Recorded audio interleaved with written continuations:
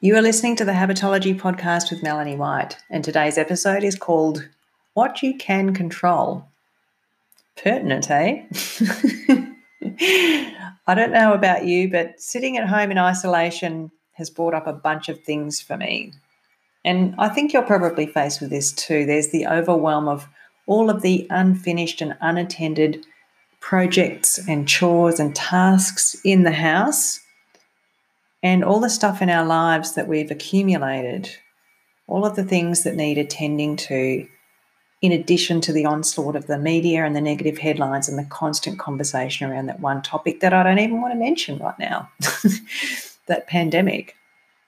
Normally we have the ability to put it aside, to escape and to get on with the doing work of life, to be focused and to get things done, and that's difficult right now. We're constantly interrupted. We don't have our normal flow, and we have all this unfinished business staring us in the face. It's pretty extreme facing the internal clutter in our minds as well. The tragedy, the risks, the loss, the grief and uncertainty, as well as that external clutter. And few people have really prepared themselves for these times. It's more than just stocking your pantry and buying toilet paper. It's about feeling that you're in control, that you're able to take charge. A lot of people don't feel that way. And it makes sense. I mean, after all, at the moment, we're all just winging it. We're pivoting, we're adapting, we're trying to cope, maybe trying to take steps towards our goals in new ways. And some of us have had to throw our goals out of the window. You might have listened to my earlier podcast on doing business in difficult times. And if you're running a business and you're feeling overwhelmed, maybe you want to listen to that episode. In any case, today I want to talk to you about feeling calmer and less overwhelmed by taking control of the things that we can control. So let's start with the question, what really is in our control? If you think about it, most circumstances are outside of our control. And what I mean by circumstances is the people around us, the things that happen around us. We can't control any of those things. And the funny thing is that normally we're okay with that. 6 months ago, you had no idea this pandemic was coming, did you? That's just one of hundreds of things that you could never have predicted. And normally we feel pretty okay about that. We live our lives and we have this level of certainty of things that we can control. And so we don't worry too much about all of the things that are always outside our control. Now is a little different because a whole bunch of things have happened at once and a lot of things have been thrown on their heads. So what is in our control? Well, what we think about things and how we act and react to the circumstances around us. We're the boss of that. That feels good. We can create certainty and a sense of control by making decisions about what we do and what we don't want, and what we will and won't do, what we will and won't think. So right now is an opportunity. It's the perfect time to stop thinking about what we can't do and get out of that useless cul-de-sac, and to get really clear on what we can do so we can take back control of our thoughts and our actions. It's time to stop the spread of fear, anxiety, and worry, of all of the things that we can't control, to forget about that stuff, and instead of just coping, to start bouncing back and thriving, managing the challenges and feeling strong. Would you like to do that? I would, and I am. And it's all in your mindset. Let's stop letting our thoughts run wild and unfettered, and let's talk about the skills we can develop to help us manage our minds and to actively cultivate healthier thoughts. I want to talk to you today about 4 skills in particular, and I recommend working through them in this order. On a daily basis, if you find yourself feeling overwhelmed, I want you to start with skill number 1 and then move through them. They're really important.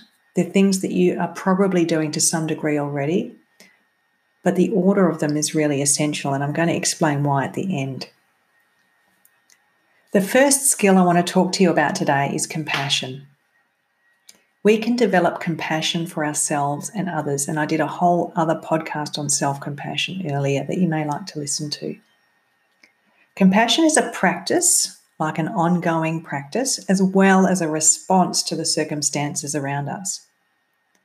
But it starts with self-talk. It starts with the way we talk to ourselves. And there are 3 parts to compassion. Firstly, there's being kind to ourselves and others instead of judging. I don't know if you've noticed, but there's a whole bunch of judgment out there about what people should and shouldn't do, what governments should and shouldn't do, and all this other stuff. Not just about passing an opinion, but it's getting a bit narky. So let's pull away from that and start to be kind to ourselves and others. That's the first part of compassion. The second part is recognizing the common humanity. That is, we're all suffering together with this. We're all responding in some way or another, and it's going to pass. Just remembering that is really powerful. Oh, I'm not alone in this. Other people are going through this too. It reconnects us to our sense of humanity in our community and calms us down.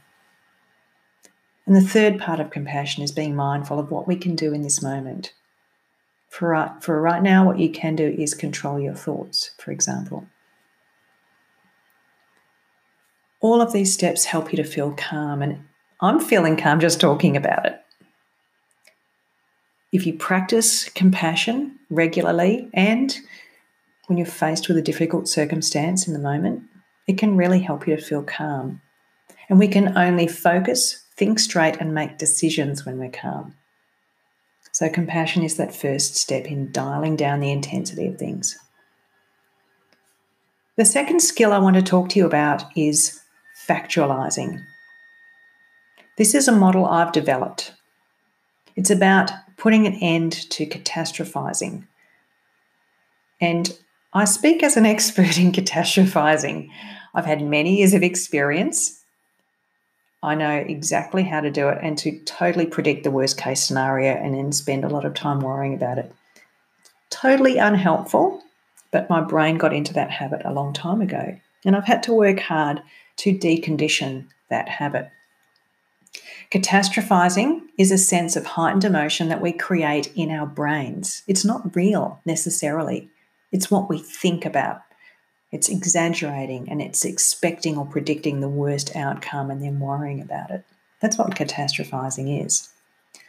And so the model I've developed, which I call the factualizer, helps us to step back from that heightened emotional state and to get out of our feeling brain, to calm that down and to step into a more neutral and logical state by engaging our thinking brain. Thinking brains are the killjoys of emotion, and they're very helpful right now. The first step to the model, and there are 3 steps, is to write down your negative catastrophizing style thoughts. Secondly, to trim that down into just a statement of non-emotive fact. And thirdly, to reframe it, ending in a positive. One thing I'll say is that some people are resistant to writing things down, but the problem with problems that are in your head is that you don't get to hear them or see them, and you can't effectively problem solve them. So if you've got all this catastrophe whooshing around in your head right now, the only way you're effectively going to resolve it is to speak out loud about it or to write it down.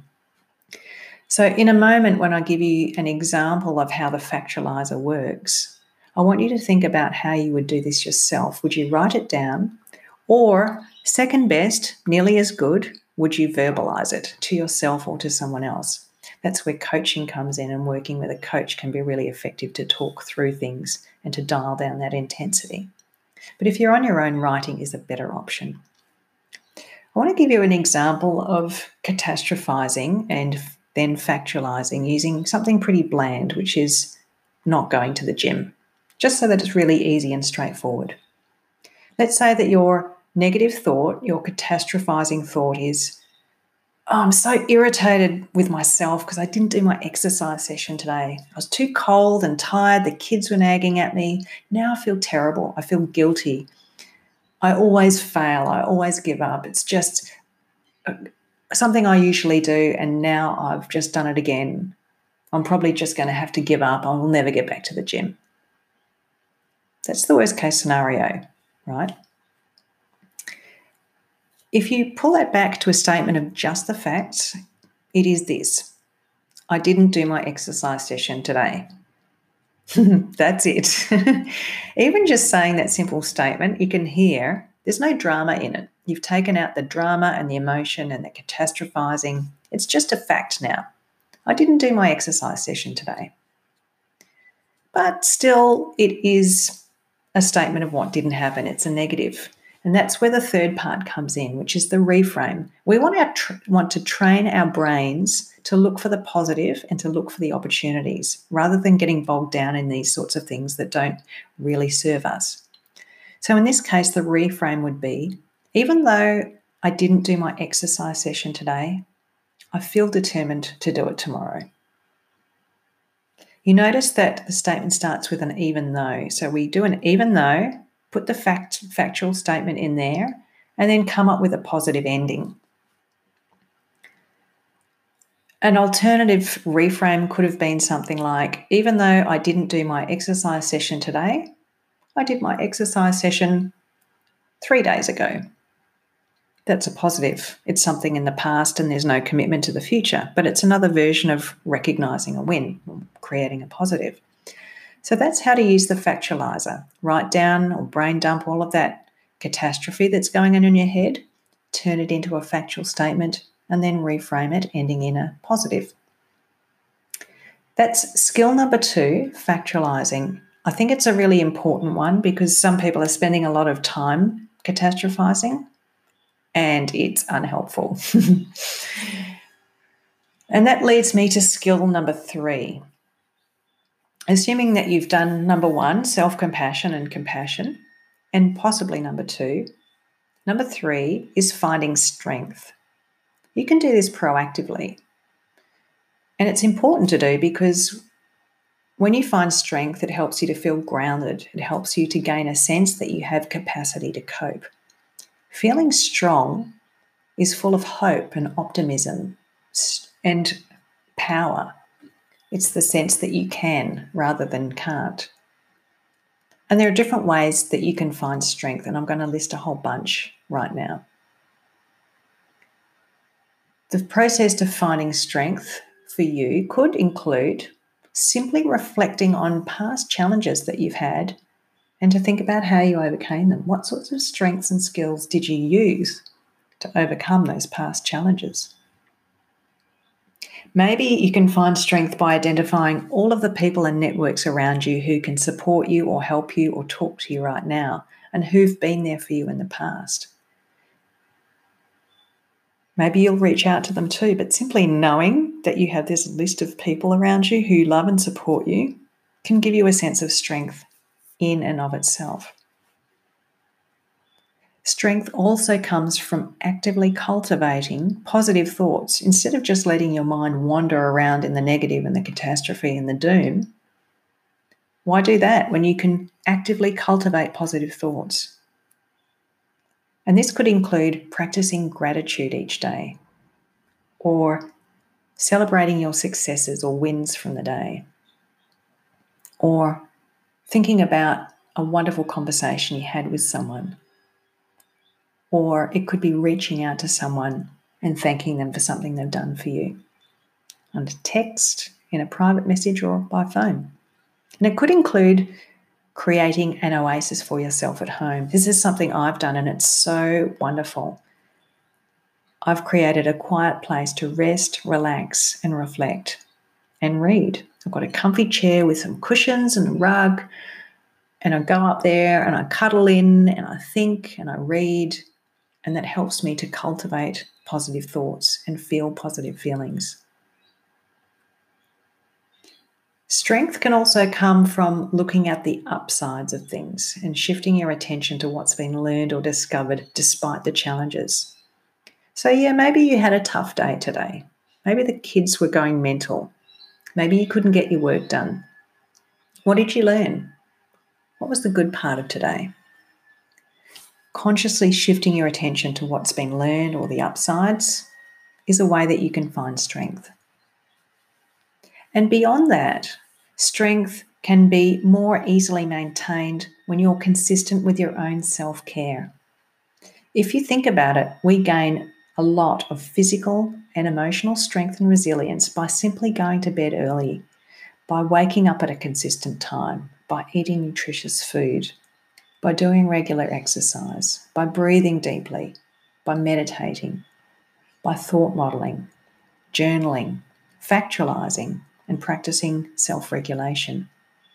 I'm not saying you need to do all of those things every day, but they are the foundation of your physical and emotional strength and resilience.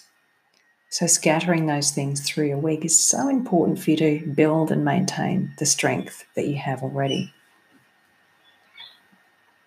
The fourth skill that's really important at this time to help you take control, feel like you're in charge, is to make some decisions about how you're going to think and act in the next period ahead.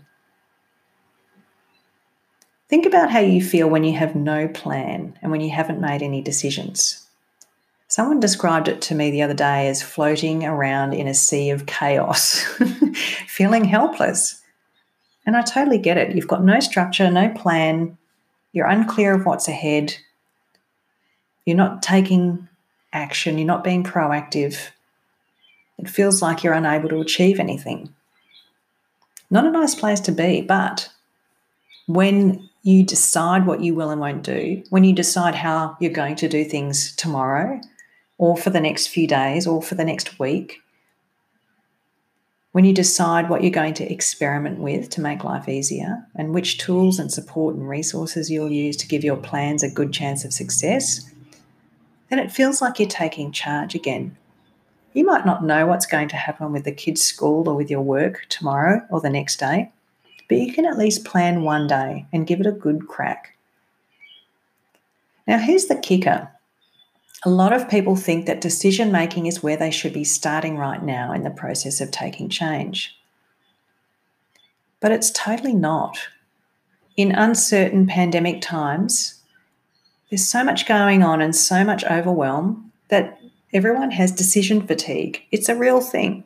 And it means that you don't have the capacity to make smart, rational decisions. That's why I started with the 3 skills of compassion and factualizing and finding strength first. Because if you're not in a good place right now, you won't be able to make good decisions. You need to go through those 3 other things to create the foundation for good, rational decision making and planning. And as we come to the end of this podcast, you might have noticed that there are actually a lot of things in your control right now. Probably more than you imagined. What you eat, how you move, when you go to bed, and a whole bunch of other things are totally in your control. If you follow this 4-step process and work on these 4 skills, it's going to help you to take charge of things that are in your control, and you will feel calmer and more confident and more resilient in the face of uncertainty and chaos. That's how I'm feeling. I've been using this process myself, and I'm getting through things remarkably well, despite the fact that my workload has nearly doubled in some areas. In summary, I could say that in any case, even the most calm and balanced people might be struggling in uncertain and stressful times. My 4-step process and the 4 skills in that process that I mentioned today are going to help you to take control. And just to recap, they are practicing compassion and self-compassion, and to start factualizing instead of catastrophizing. That's going to dial down the intensity of your emotions and help you to feel calm. The 3rd was to find strength in the past or your networks and appropriate self-care. So building that strength and resilience and capacity so that you can stay calm. And then finally, to make decisions for the next period of time, whatever that be, a day or a week, so that you can regain your sense of control. You know what you're aiming for and you have built some structure around you. If you do this every day or at least once a week, it's going to help you to take charge. And I will say to finish that in the longer term, consistent self-care is the foundation of mental well-being. and it's therefore an essential precursor for building resilience, for effective decision making, and for remaining calm in the face of adversity, including pandemics. Now, if you're struggling right now and you're not sure about your capacity to build these skills and go through this process, and you would like to find out about working with a coach, be that me or somebody else, visit melaniejwhite.com/contact and drop me a line. I can put you in touch with someone, or we can have a conversation about getting you some support to get through the next little while, maybe using the 4 skills that we've talked about today. I hope you stay well and safe. I hope you find a bright spot in every day. And most of all, I hope you feel calm and peaceful. I look forward to seeing you in the next episode. Thanks for being with me today, and bye for now.